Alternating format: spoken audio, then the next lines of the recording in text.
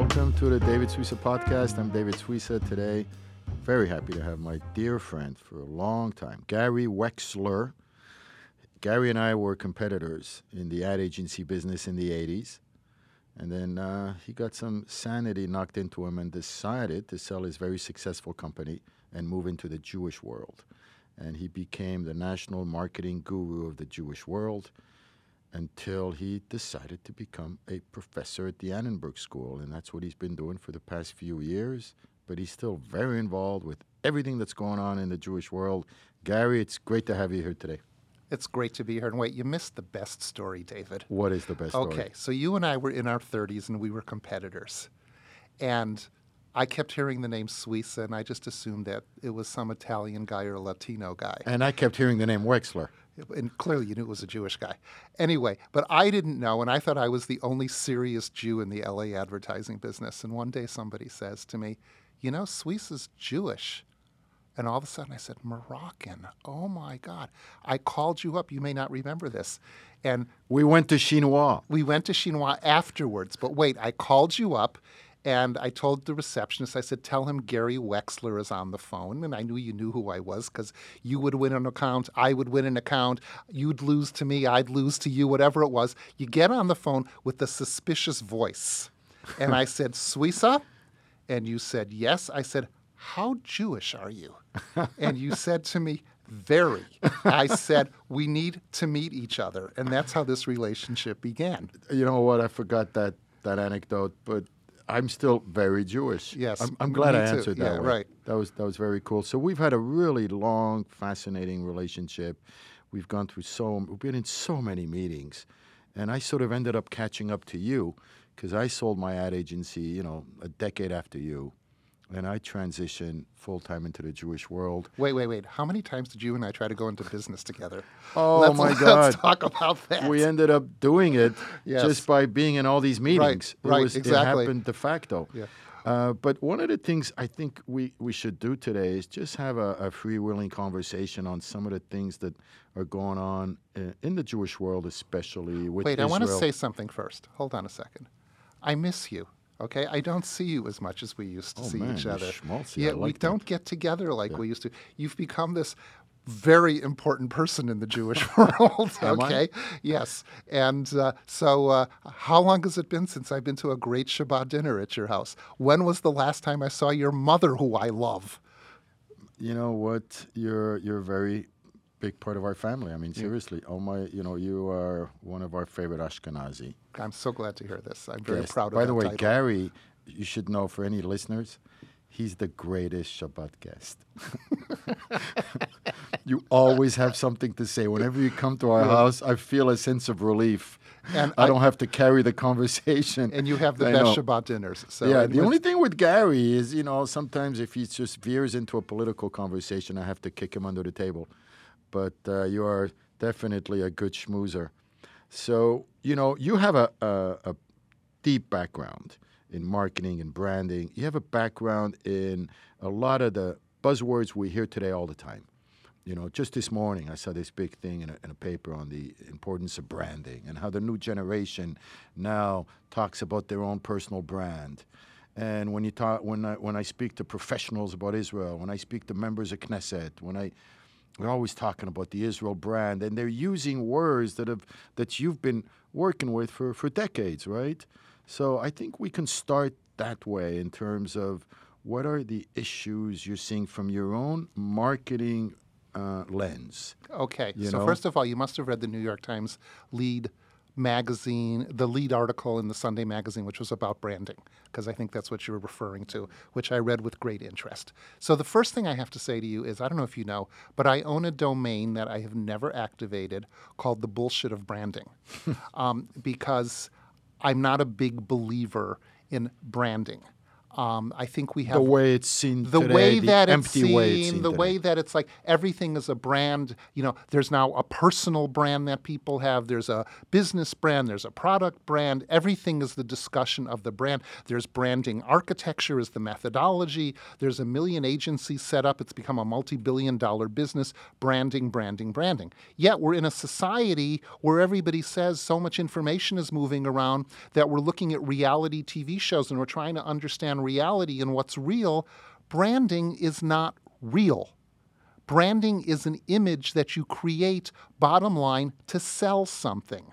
So there are so many instances where branding creates these images that people buy. Look at David. When I owned the ad agency, I used to say to my staff, let's remember something, guys. We toil in a palace of bullshit. That's what we do. So let's at least be honest about it. Yeah, words are really important. And one of the words I loved was personality, like when I dealt with clients and so forth, because I had clients who would come in and they'd spend most of their energy on building a great product and very little marketing. And I would tell them, you are in a perfect position, because usually clients do the opposite. They skimp on the product, they don't have a great product, and they're hoping that marketing is going to cover up for a product problem, which branding is a demonstration of that, which is, I don't have a great product, I'm going to lead with my brand. But what you're saying is there's no substance inherent So in branding. let's right? relate this to the Jewish world and to Jewish life, because there is so much significance in this. I left the advertising business to go into the nonprofit world and also into the Jewish world because I wanted to do something authentic with my skills. So the first 3 years that I was doing this, I felt really good about it. But then what happened was the whole concept of branding entered into the Jewish world, I remembered. And I thought to myself, we now have admitted to ourselves that our substance isn't strong enough, that we've got to find a way to brand the substance to be able to make it authentic. But I think what we did was we veered away from the depth of who we really are and what we're doing. I'll never forget, one of my Chabad clients was into branding, and I said to them, are you telling me that what you believe isn't strong enough, and now you need to create a brand around that? So there's maybe a yetzer hara around branding, and the idea of something for nothing. It's very seductive. The idea of you go to Las Vegas, I put $100 on a blackjack and I win $100. I've won $100 for no work. There's a little bit of the yetzer hara with branding, which is this illusion, this seductive idea that I can make up for a product that's not all the way there. Through branding, I can just get people. I don't have to do the hard work of getting better teachers for my school. I don't have to do the hard work of really improving my school, my organization, if I have branding. Am I exaggerating? No. Synagogues used to come to me because they wanted marketing. This is even before they were saying branding. And I would study the synagogue and I would say to them, how strong is your rabbi? How strong is your own philosophy and what you folks are doing? Because I need to be able to know what the substance is to be able to build your brand. And very often, those elements were not strong enough. And I said, it doesn't make any difference how deeply I market this. If you don't have the substance inside of your institution, it's not going to work, and you're wasting your money. It's interesting. There's one of the rabbis I know in town who has the strongest brand, one of the strongest brands in town, never uses the word branding ever. He never even talks about it. He doesn't even talk about marketing. And he's known for visiting the sick, and I mean visiting the sick. I mean 10 times, 15 times a week, nonstop. He's known as somebody who builds relationships nonstop. His branding is making 50 calls a day, calls for birthdays. Yeah. Like just complete, total devotion to his flock. And ironically, that's his branding campaign, which is his activities. And the branding just comes out. Comes out of it because it's activity. authentic. It flows out of it. Let's also establish there is a difference between the branding of a for-profit product and service and the branding of a cause or of the Jewish people or of a nonprofit. The difference is the purpose, bottom line, for the branding of a product or a service is profit.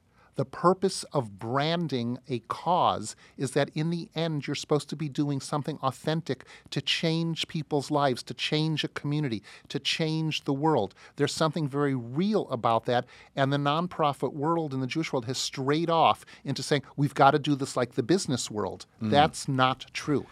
That's really interesting you say that, because my daughter was running for office in high school, I think, and then she wanted some help with the ad campaign. And we ended up with something so funny. And I said to her, I said, oh my God, you just reminded me of something I'd forgotten. In the for-profit world, when every car is just about the same, when the soft drinks are just about the same, when there's so much product parity, your personality becomes a point of difference.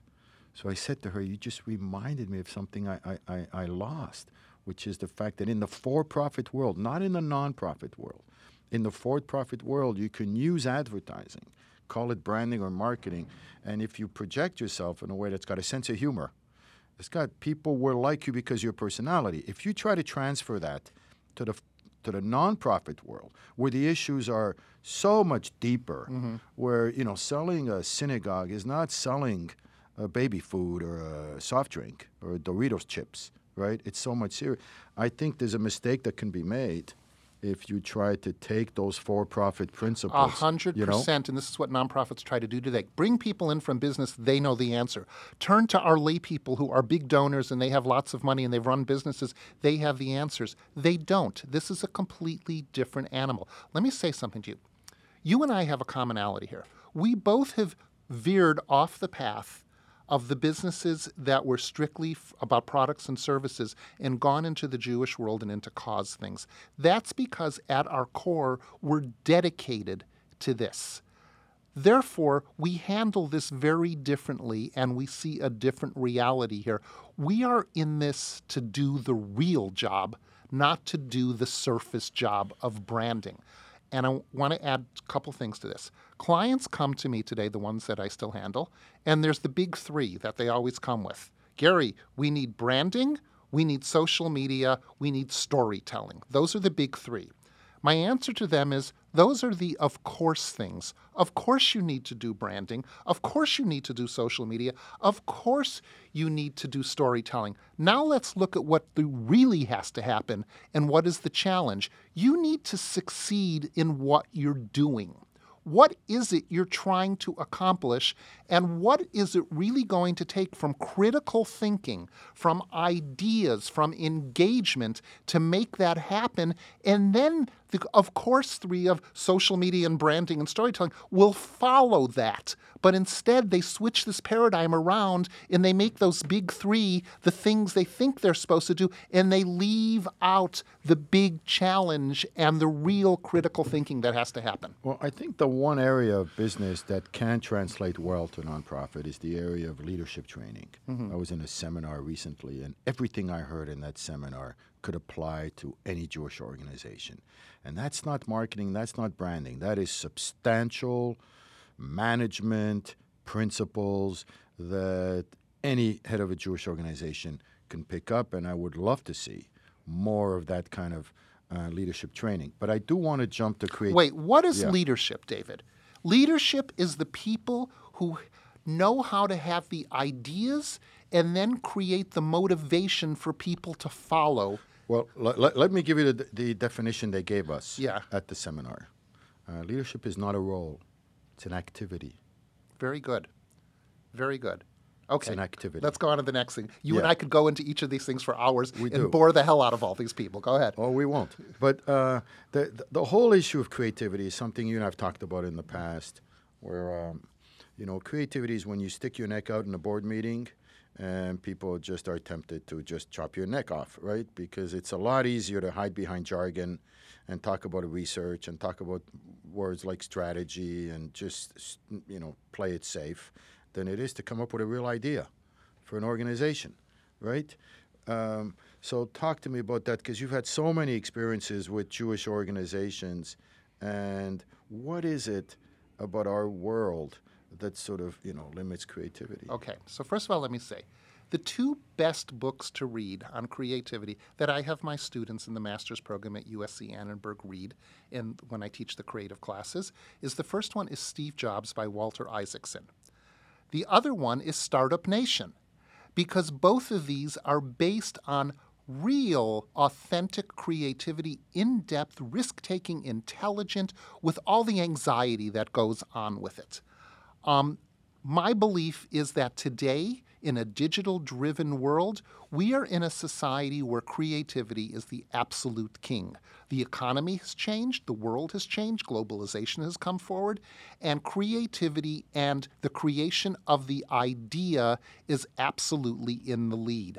And organizations and people that don't do this, and businesses, are the ones that are becoming irrelevant. I want to switch this to Israel for a second. Do you want to say anything back on this? I wanted to say something back Go ahead. on that, because when I heard you speak right now, I was thinking, can creativity play a role, and what role could it play in the $20,000 question of how do we keep the millennial generation more involved with their Judaism? What kind of role can creativity play in that? Okay, so let's go to Israel and let's go to the American Jewish community. I want to go to Israel first, Okay. because I find it far more interesting than the American Jewish community. Okay, and I guess I've just said that publicly. I had an extraordinary revelation in Israel about 2 years ago.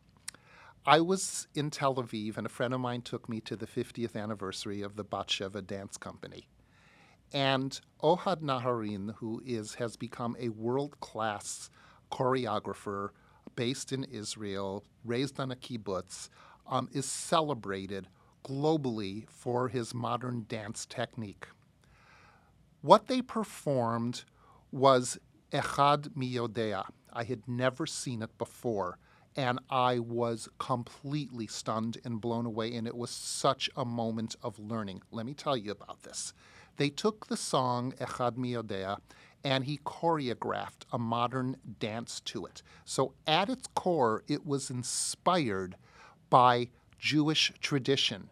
Yet the modern dance that came out of it was modern dance world-class for the world. All of a sudden, it hit me what was going on here. In Israel, first of all, because they speak Hebrew, because it's the culture of the nation, as much as we like to say they don't know anything about Judaism, they know it in a different way. It seeps in a very different way as part of their daily existence. They're speaking the language. They're moving to a Jewish calendar. There's things going on that provoke conversation. But different from the American Jewish community, he had to create a dance, just like Israel does with all of its output, that competes on the world stage. As a result, the excellence is pushed because they're competing on the world stage. The American Jewish community, we don't have to compete on the world stage. We only have to deal with inside our community, with inside, very often, a shtetl mentality. And as a result, our output is not pushed to excellence. It's only pushed to the consumption of a community within a larger nation. And so Israel has become an exceedingly creative place, crossing creativity with Jewish content, with thinking, with the Jewish people's output. And if you were to ask me today to redefine Zionism, I would say that for today, Zionism equals creativity. That's what's coming out, and it's exceedingly important. And I think one of the reasons that we are having a rough time in America is, and I know this because I have worked with many, many Jewish organizations, they don't want to take the risk of creativity. It is uncomfortable to depart from the path. Do you think we're starting to lose our sense of humor? Oh, God, yes. Absolutely. As American Jews, absolutely. Yeah, there's something about, I don't know, this new America that we're in, things just are not that humorous. Everything's Things serious. aren't humorous, and But you're afraid to make a joke because everything is so hyper-political today that if you say the wrong thing that makes people laugh, then you're labeled as a racist, you're labeled as this, you're labeled as that. And so I think it's actually stultified the ability to be funny. Well, even if you look at some really wonderful, noble initiatives on social justice that are really wonderful, at the end of the day, it's not enough. We're losing some of the the joy, the fun, the humor, where we don't have to take ourselves too seriously. And in a strange way, the more we're taking ourselves seriously, the more we seem to be losing the new generation. So I'm just thinking out loud here because it's always, the Jewish Journal, I meet with tons of Jewish organizations, and it's always the number one question. We've been around for thousands of years. It would be a real shame to sort of end it here in America and have the Jewish population just be Orthodox, for example, and the vanishing Jew, like Alan Dershowitz wrote. So we're always talking about how do you engage a generation that doesn't feel they want to engage with Judaism, and how do you do that? So that's why I bring up humor, And I know you've dealt with this, Gary. I've dealt with it a lot. And there's no one answer. There's no silver bullet. No. And everybody's doing their own thing, which is great. And you have, spiritual communities like Ikar and Yeshuva, and you have them on the East Coast as well. There's really a great outpouring of genuine effort to engage the new generation, even with social justice causes and so forth. But at the end of the day, the current model in the mainstream Jewish world of the synagogue model is just not going to cut it. I want to respond to this because it's a real deep question here. First of all, since I've been teaching and have not been as active in the Jewish world, my classrooms are very global. There's Americans in them of every single ethnic background and religious background. And then I have a whole group of Chinese students every semester, Middle Eastern Muslim students every semester, students from India, students from Latin America, and students from Europe. I mix the teams up so that they're global. One of the things I've seen is the diversity produces this buzz. It produces this electricity that leads to a lot of creative output. In the Jewish world, what we have done is we have separated ourselves into our own tribes, and we are not harnessing the diversity of Jewish life. You got the liberals here, the Orthodox here, the Sephardim here, the Ashkenazim here, the older people here, the younger people there. Everything is divided so that there's something for everybody, but we don't bring the basket of that diversity together to mix those flavors together to create an incredible stew. But isn't that human nature, Gary? I mean, people like to be with like-minded people, Sephardic guy likes to daven with Sephardic melodies that he grew up with. Isn't that sort of a natural state of being? Yes, but on the other hand, let's go back to leadership. You talked about leadership. What risks do you take and what visions do you have for leadership? We're all Jews. I mean, let's be really honest here. And, you hear in Los Angeles, oh, that's a Persian school. That's where the Israelis hang out. This is where the Americans are. And then there's all this tension between all of this. It's really the opposite of how we should be. We are all the Jewish people. We need to find that commonality between us because we are all in a very compromised position today as to the engagement of the next generation of Jews. And I really think a lot of our success is going to lie in the Jewish people coming together and pulling this diversity of Jewish life together and making it really interesting and compelling. Well, you're right about leadership because it's the leaders that can ignite the curiosity gene and the interest of meeting Jews who are not like you, and to transcend the human nature, because that's the Jewish way. What are you trying to do with the Jewish Journal? Right. You're bringing in all these voices from across to be able to say, this is our community. Isn't this an extraordinary... No, as much as I have problems with a lot of organized Jewish life, I don't have problems with the Jewish people. We are a fascinating people. And we have not really harnessed that fascination. Israel has. When you go there, you feel it, and you can feel this panoply of cultures and what's going on, from the food to the creative output, to the dance, to the clothing, to the fashion, to the theater, everything that's happening there that makes the place so fascinating. Here, we tend to divide it all. It's interesting because I wrote a piece this week. I call it the goosebumps, when you try to keep things in context. So Israel, you're yearning for 19 centuries to return home to Zion, And it's hard to look at Israel without keeping that in mind. And I call it the goosebumps. And even the Jewish story is full of goosebumps. But in the Twitter world that we live in, everything is seen in isolation. So every issue is seen in isolation, whether it's a thing that's happened today in politics with Trump, whether it's the occupation, whether it's this problem with the Haredi, or whether it's this issue or one or another, this issue or not. We see things in isolation as opposed to the big picture. When I'm in Israel, I see the big picture all the time. Yeah. Because I'm thinking, oh my God, they're surrounded by 100,000 missiles, and why are they having so much fun on the street? There's a real sense of losing the big picture in the world we live in. Yeah, You know? exactly. And I think we've lost that in a lot of Jewish life. I would like to be able to take Jewish life, put it inside of a big ball and shake it up and say, let's see what's going to come out of this shaking. But people hold on to their corners in this community. And they hold on to their egos, and they hold on to what they believe in and everything. And I think we need a real shaking up. Also, I think there's certain things are seen as being too sentimental. They're not cool. It's not hip. Such as?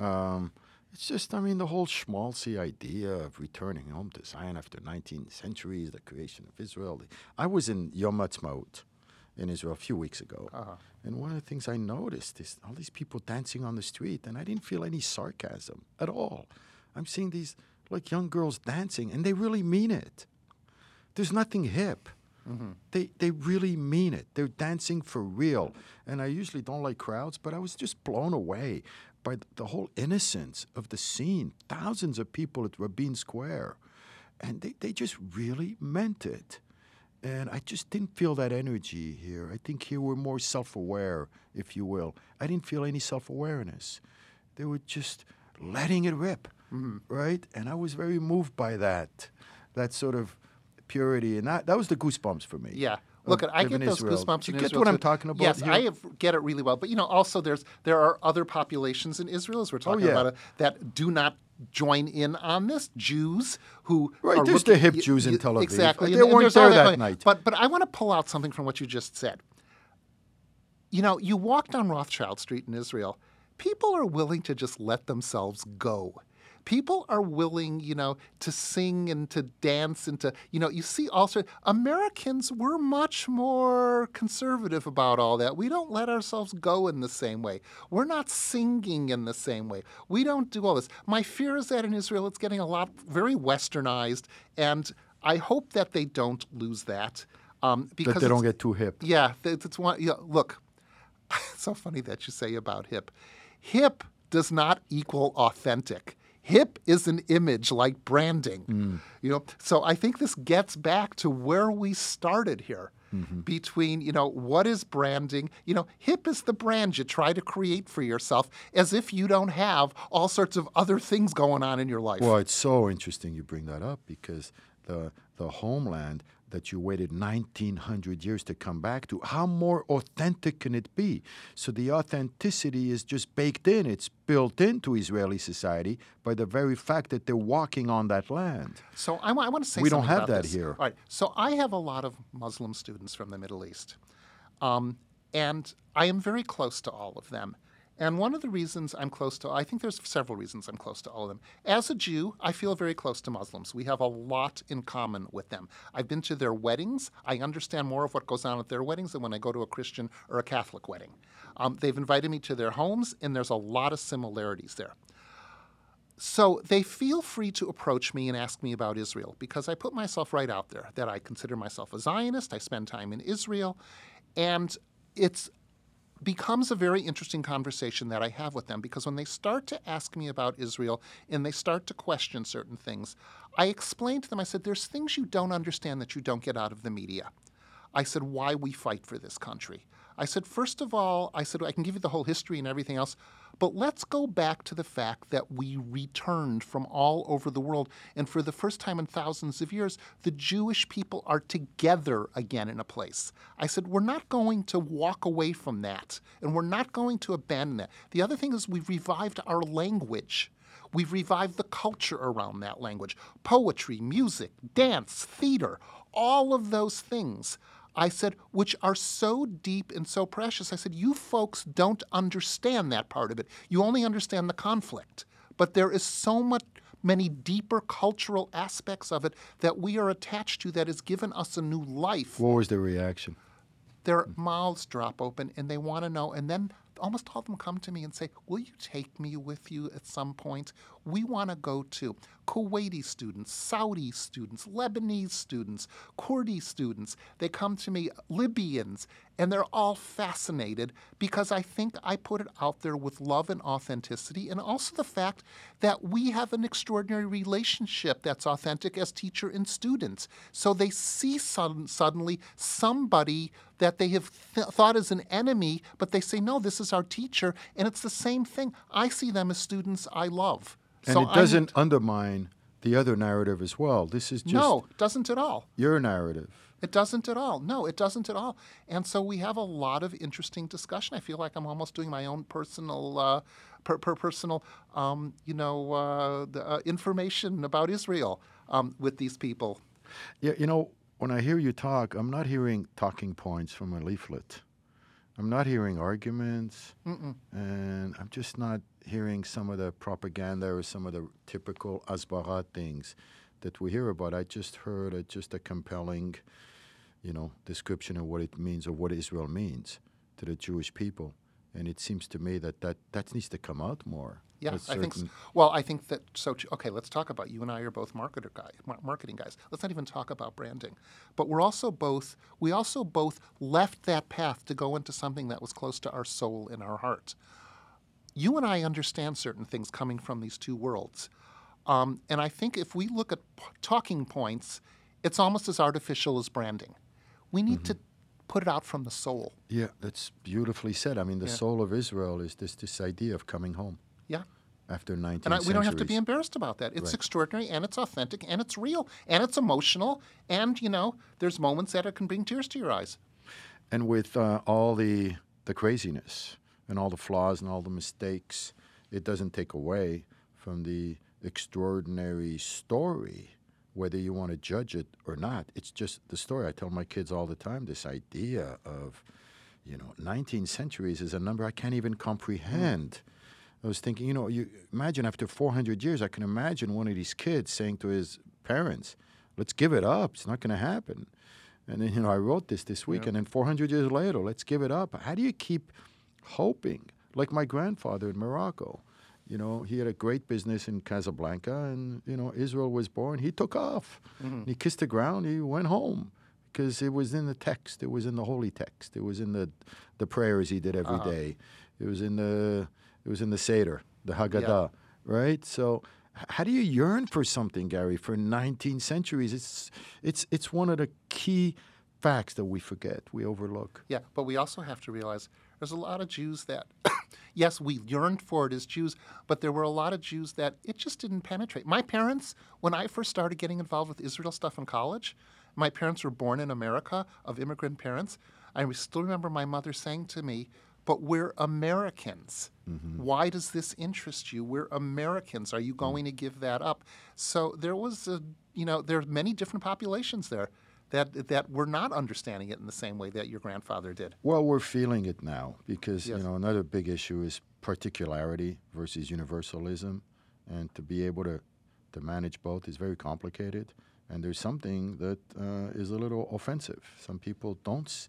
The idea of, being proud of your Judaism is a tribal idea for many people, that it could offend their non-Jewish friends. Yeah, I'm but let's human look at the first. reverse of it. Why is it so hip to be able to be proud of other diversities and to support all of that? I mean, if we look and see what's going on in the media today and everything, diversity is celebrated. But yet when it comes to Judaism as part of that diversity, it's not celebrated in the society in the same way. Why do you think that is? Okay, I think there's many reasons. I think, first of all, the celebration of diversity is looking at people that have been in the underclasses of society, and Jews are perceived as being successful. Therefore, that gets attached to it, but it's not reality. Right. If you're successful, then you don't deserve my sympathy, especially if the image is sort of white, Western, powerful, Yeah. successful, just like Israel is. So Jews I don't get. Plus, the idea of Judaism is not just a religion; it's a people, it's a nation, it's a culture. I mean, it's not like Christianity or Islam, and I think that adds a little bit of confusion to the whole picture, which is what does being Jewish mean? But in America, I think the word Jewish is still kind of cool. Just from all the comedians we had, and just from all the Hollywood and so forth, and the public image. Just the word Israel has become a dirty word. Where does that come from? I mean, is it just as simple as the bad news that people see in the media, and we're the occupiers, and we're the... So you and I have a different sense of this.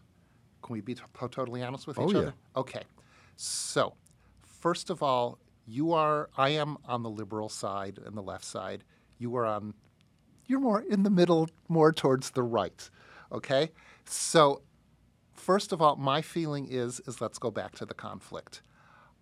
The Jewish people are so creative in everything we do. We're not creative in organized Jewish life, but we're creative out there in the world. We have to apply that same creativity to this conflict and start looking to solutions to this conflict. Neither side is going away.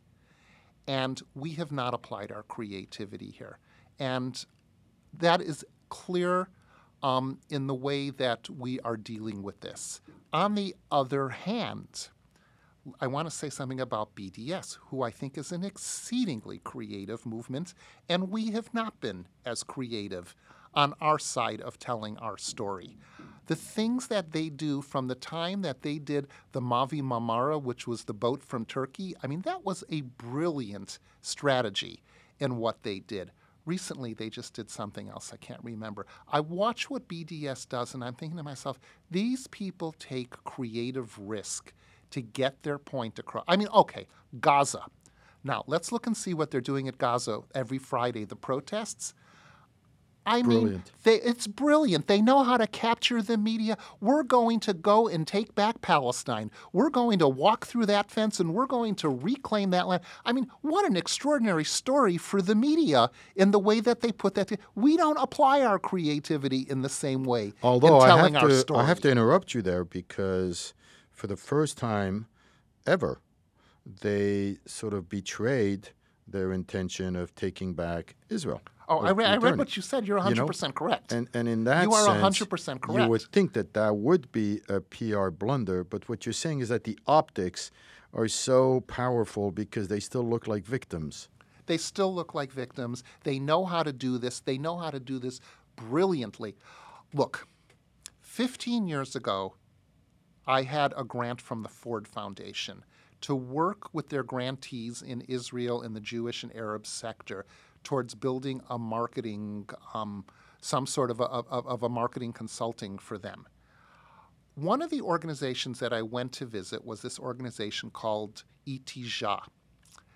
And I met a person there named Amir Mahul, who I think has since been in jail for being a spy for Syria.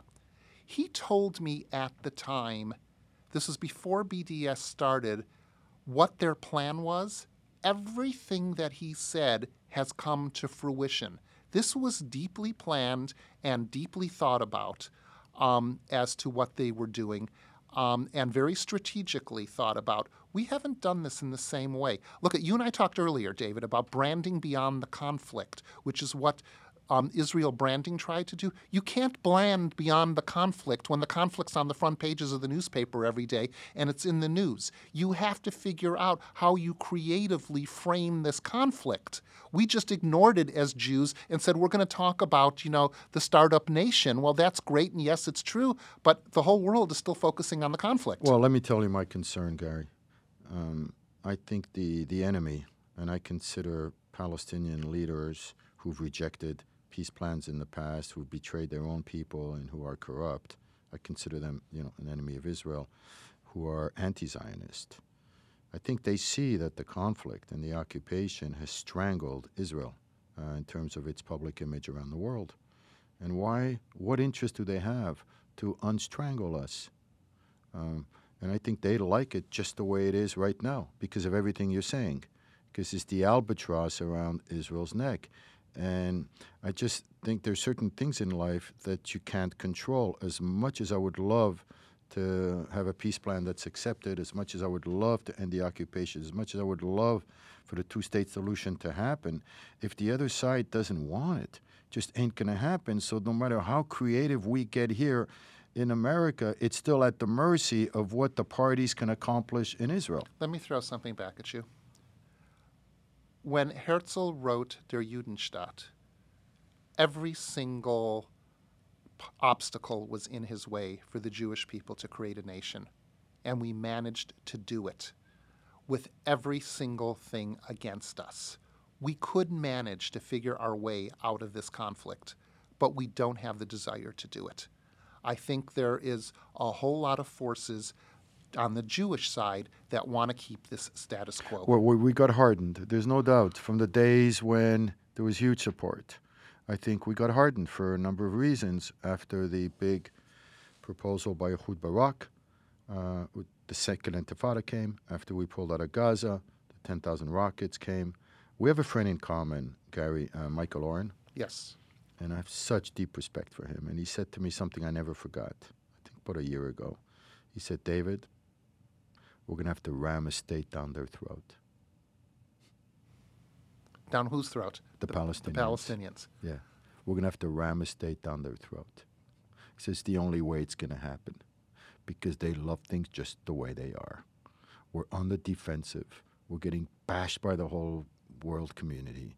They're getting billions of dollars in aid thanks to the occupation. So there's an argument to be made there. So let me say, I'm not going to refute Michael because he's brilliant and he's far more knowledgeable and intelligent and has a lot more information on this than I ever will in my lifetime. So I have to listen to this in what you're saying. But I also think we're going to have to ram a stake down the throat of the Jews and the right-wing Jews as well. It's hard for sure. I think there are two stakes that are going to have to be and you're saying down their throats. I mean, we're thinking something else in this process that we're not going to say. But I think there's two sides. Well, look at you. We've got 100,000 Jews yes. outside of the sort of what they call the blocks. That's how the settlement blocks, 80 to 100,000.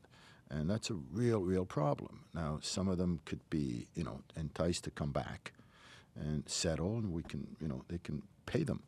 But some of them are going to stay in a future Palestine. And I think that's what Michael meant. We got to just make it happen unilaterally, because it will never, they're incapable of signing an agreement that says this is the end of the conflict. Mika Goodman, who I interviewed here a few weeks ago, has an amazing new book. Yeah, I know. Oh, my God. And you know him well. Yeah. I mean, Catch 67. It's brilliant. It's a deep philosophic take that incorporates all the complications of the conflict. And he says just, a little bit of peace. A little bit of peace. It's really... I have to say something about this. And I'm not disagreeing with you here.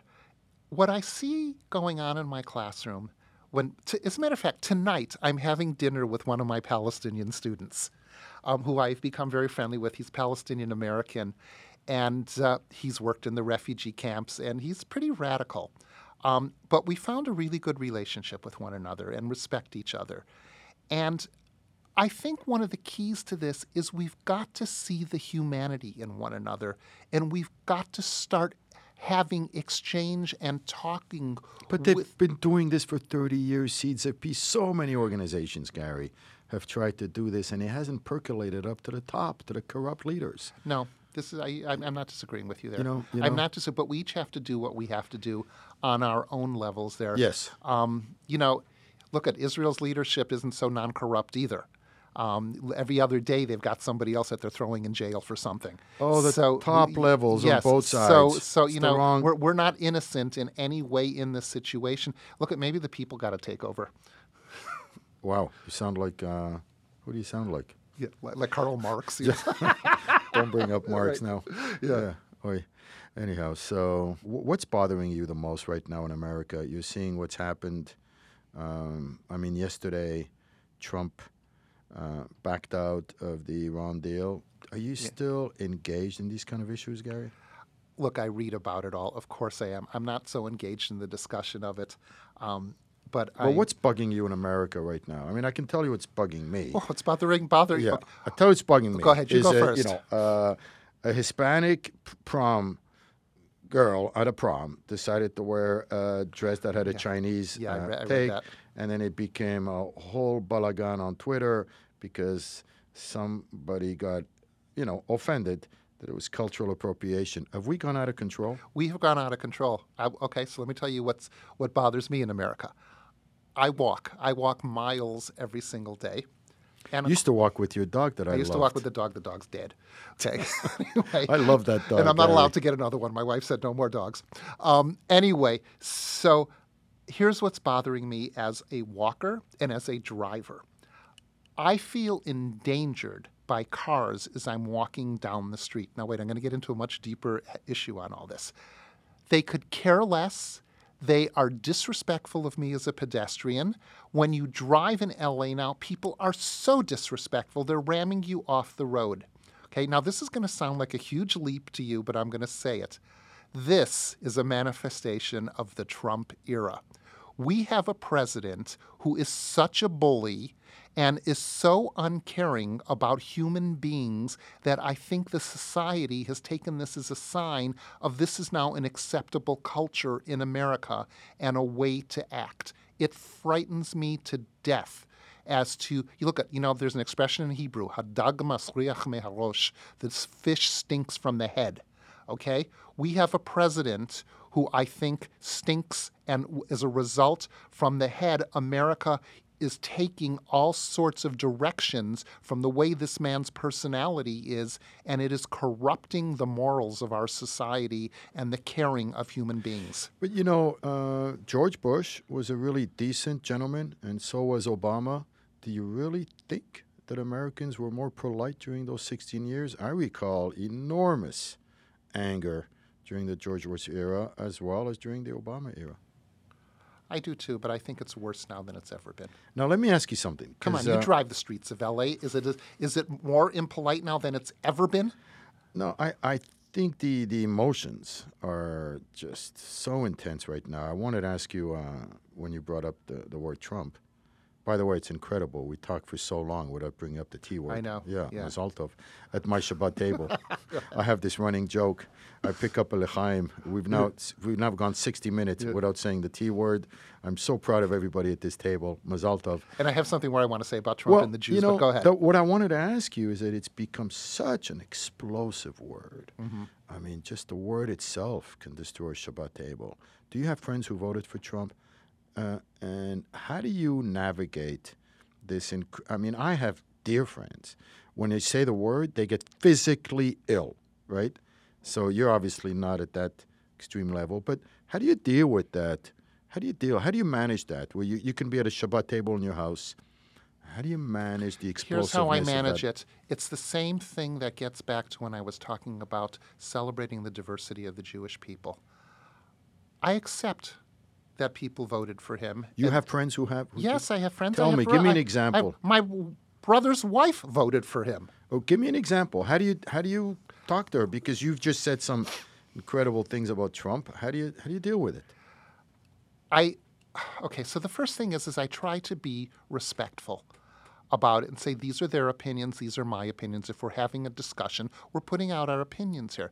But it doesn't reflect on how I value you as a person in my life. We have a disagreement here as to what we're saying. So she voted for a bully Yes. who's really corroded the atmosphere in America, and you still respect her.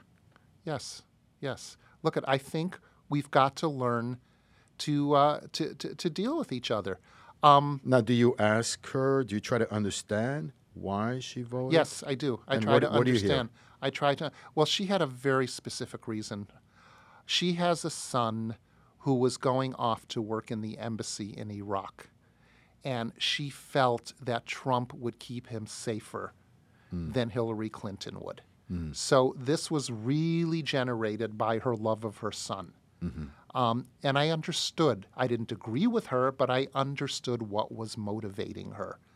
Any other Trump voters that you've come across? I have a student last week who we were at Frank what's his last name? Lunch. Luntz's house. And I brought 25 students over there. And it was extraordinary. What a house. And he asked, what an experience. Anyway, he asked at the beginning, he said, did anybody in here vote for Trump? And one of my students raised his hand, who I deeply love. And he said he did. And I didn't say a word, and I haven't said a word. As a matter of fact, I spoke with him this morning. Never brought it up. Never brought it up. I thought this was his choice. And what I was particularly proud of that night at Frank Luntz's house was that here were Republicans and Democrats. He had some other Republicans there. And we had the most wonderful civil conversation with one another and productive. And I thought, this is the way America should be. We should. Now, I know that I sound like I'm giving contrasting views here from the way that I talked about the streets and the driving, and I think it comes from all that. But look, we're filled with conflict inside of us. Right, but streets are impersonal. Yeah. Whereas you sit down at a table or at Luntz's house, then you can see each other face to face, which is a whole different Yeah, and if I was sitting dynamic. at your Shabbat table and there were Trump supporters, I would be civil. I think the aspect of civil, respectful conversation absolutely takes precedence over anything else. And to listen to one another and to learn from each other, it's really important. And that we have to do that as Jews between one another, too. Yeah, I think when the attitude becomes, I absolutely cannot understand why you voted for that rude and crude bully, that kind of stuff where you lose all sense of curiosity. In your case, your sister-in-law, that's fascinating. She had a real specific reason. Yeah. But this idea of instant judgment, which I guess I understand, but we should go beyond that. Yeah. Yeah. It's important that we have respect for one another, and we're losing that in this society. Did you learn more of that? Because you spent 20 years completely immersed in the Jewish world, working with hundreds of Jewish organizations. And for the past few years, you've been teaching at USC, and now you're dealing in a whole different context. What has that shift been like for you as a person? It's been wonderful. It's been wonderful. You don't miss the craziness of the Jewish world? I don't miss I have so many feelings about it as long as you've brought this up. First of all, let me explain why I exited from my role in the Jewish world. There were initially two reasons, and then I found a third one.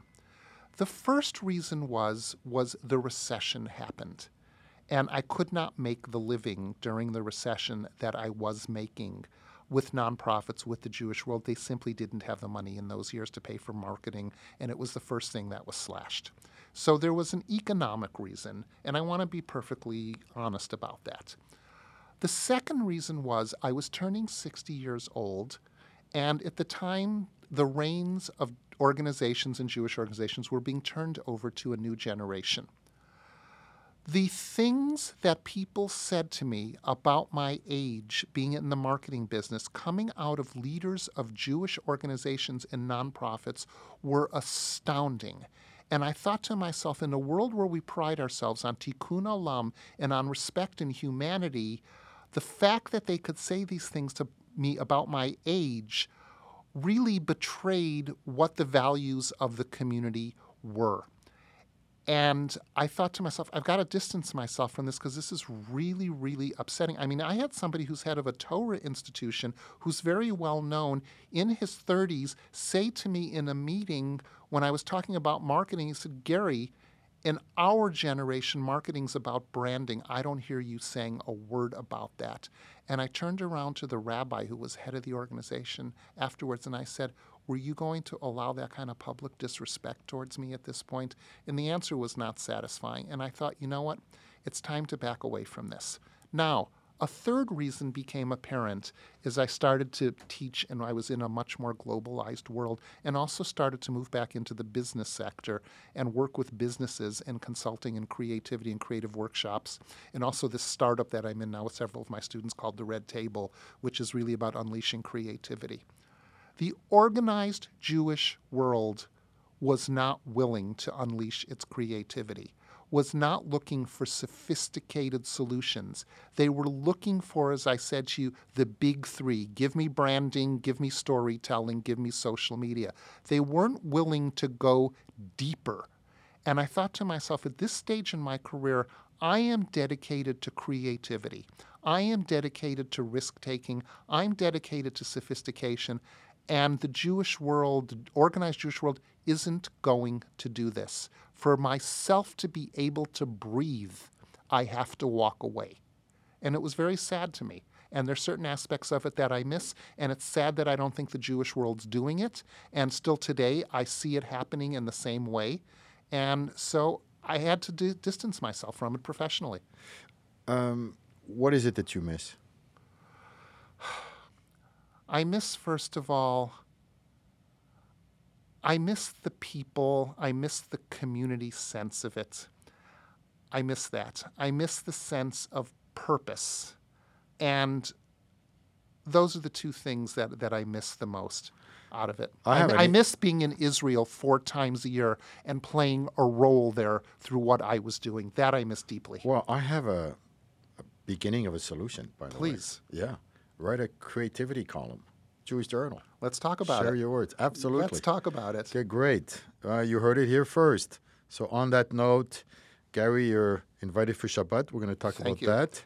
And I'm so glad you can come in. I want to say something. Today. I want you to say it back to me, okay? David, I love you. Oh, I love you, brother. Okay. Yeah, I love you, Gary. You're the best. Take care. Thanks again. Great. Okay, bye-bye.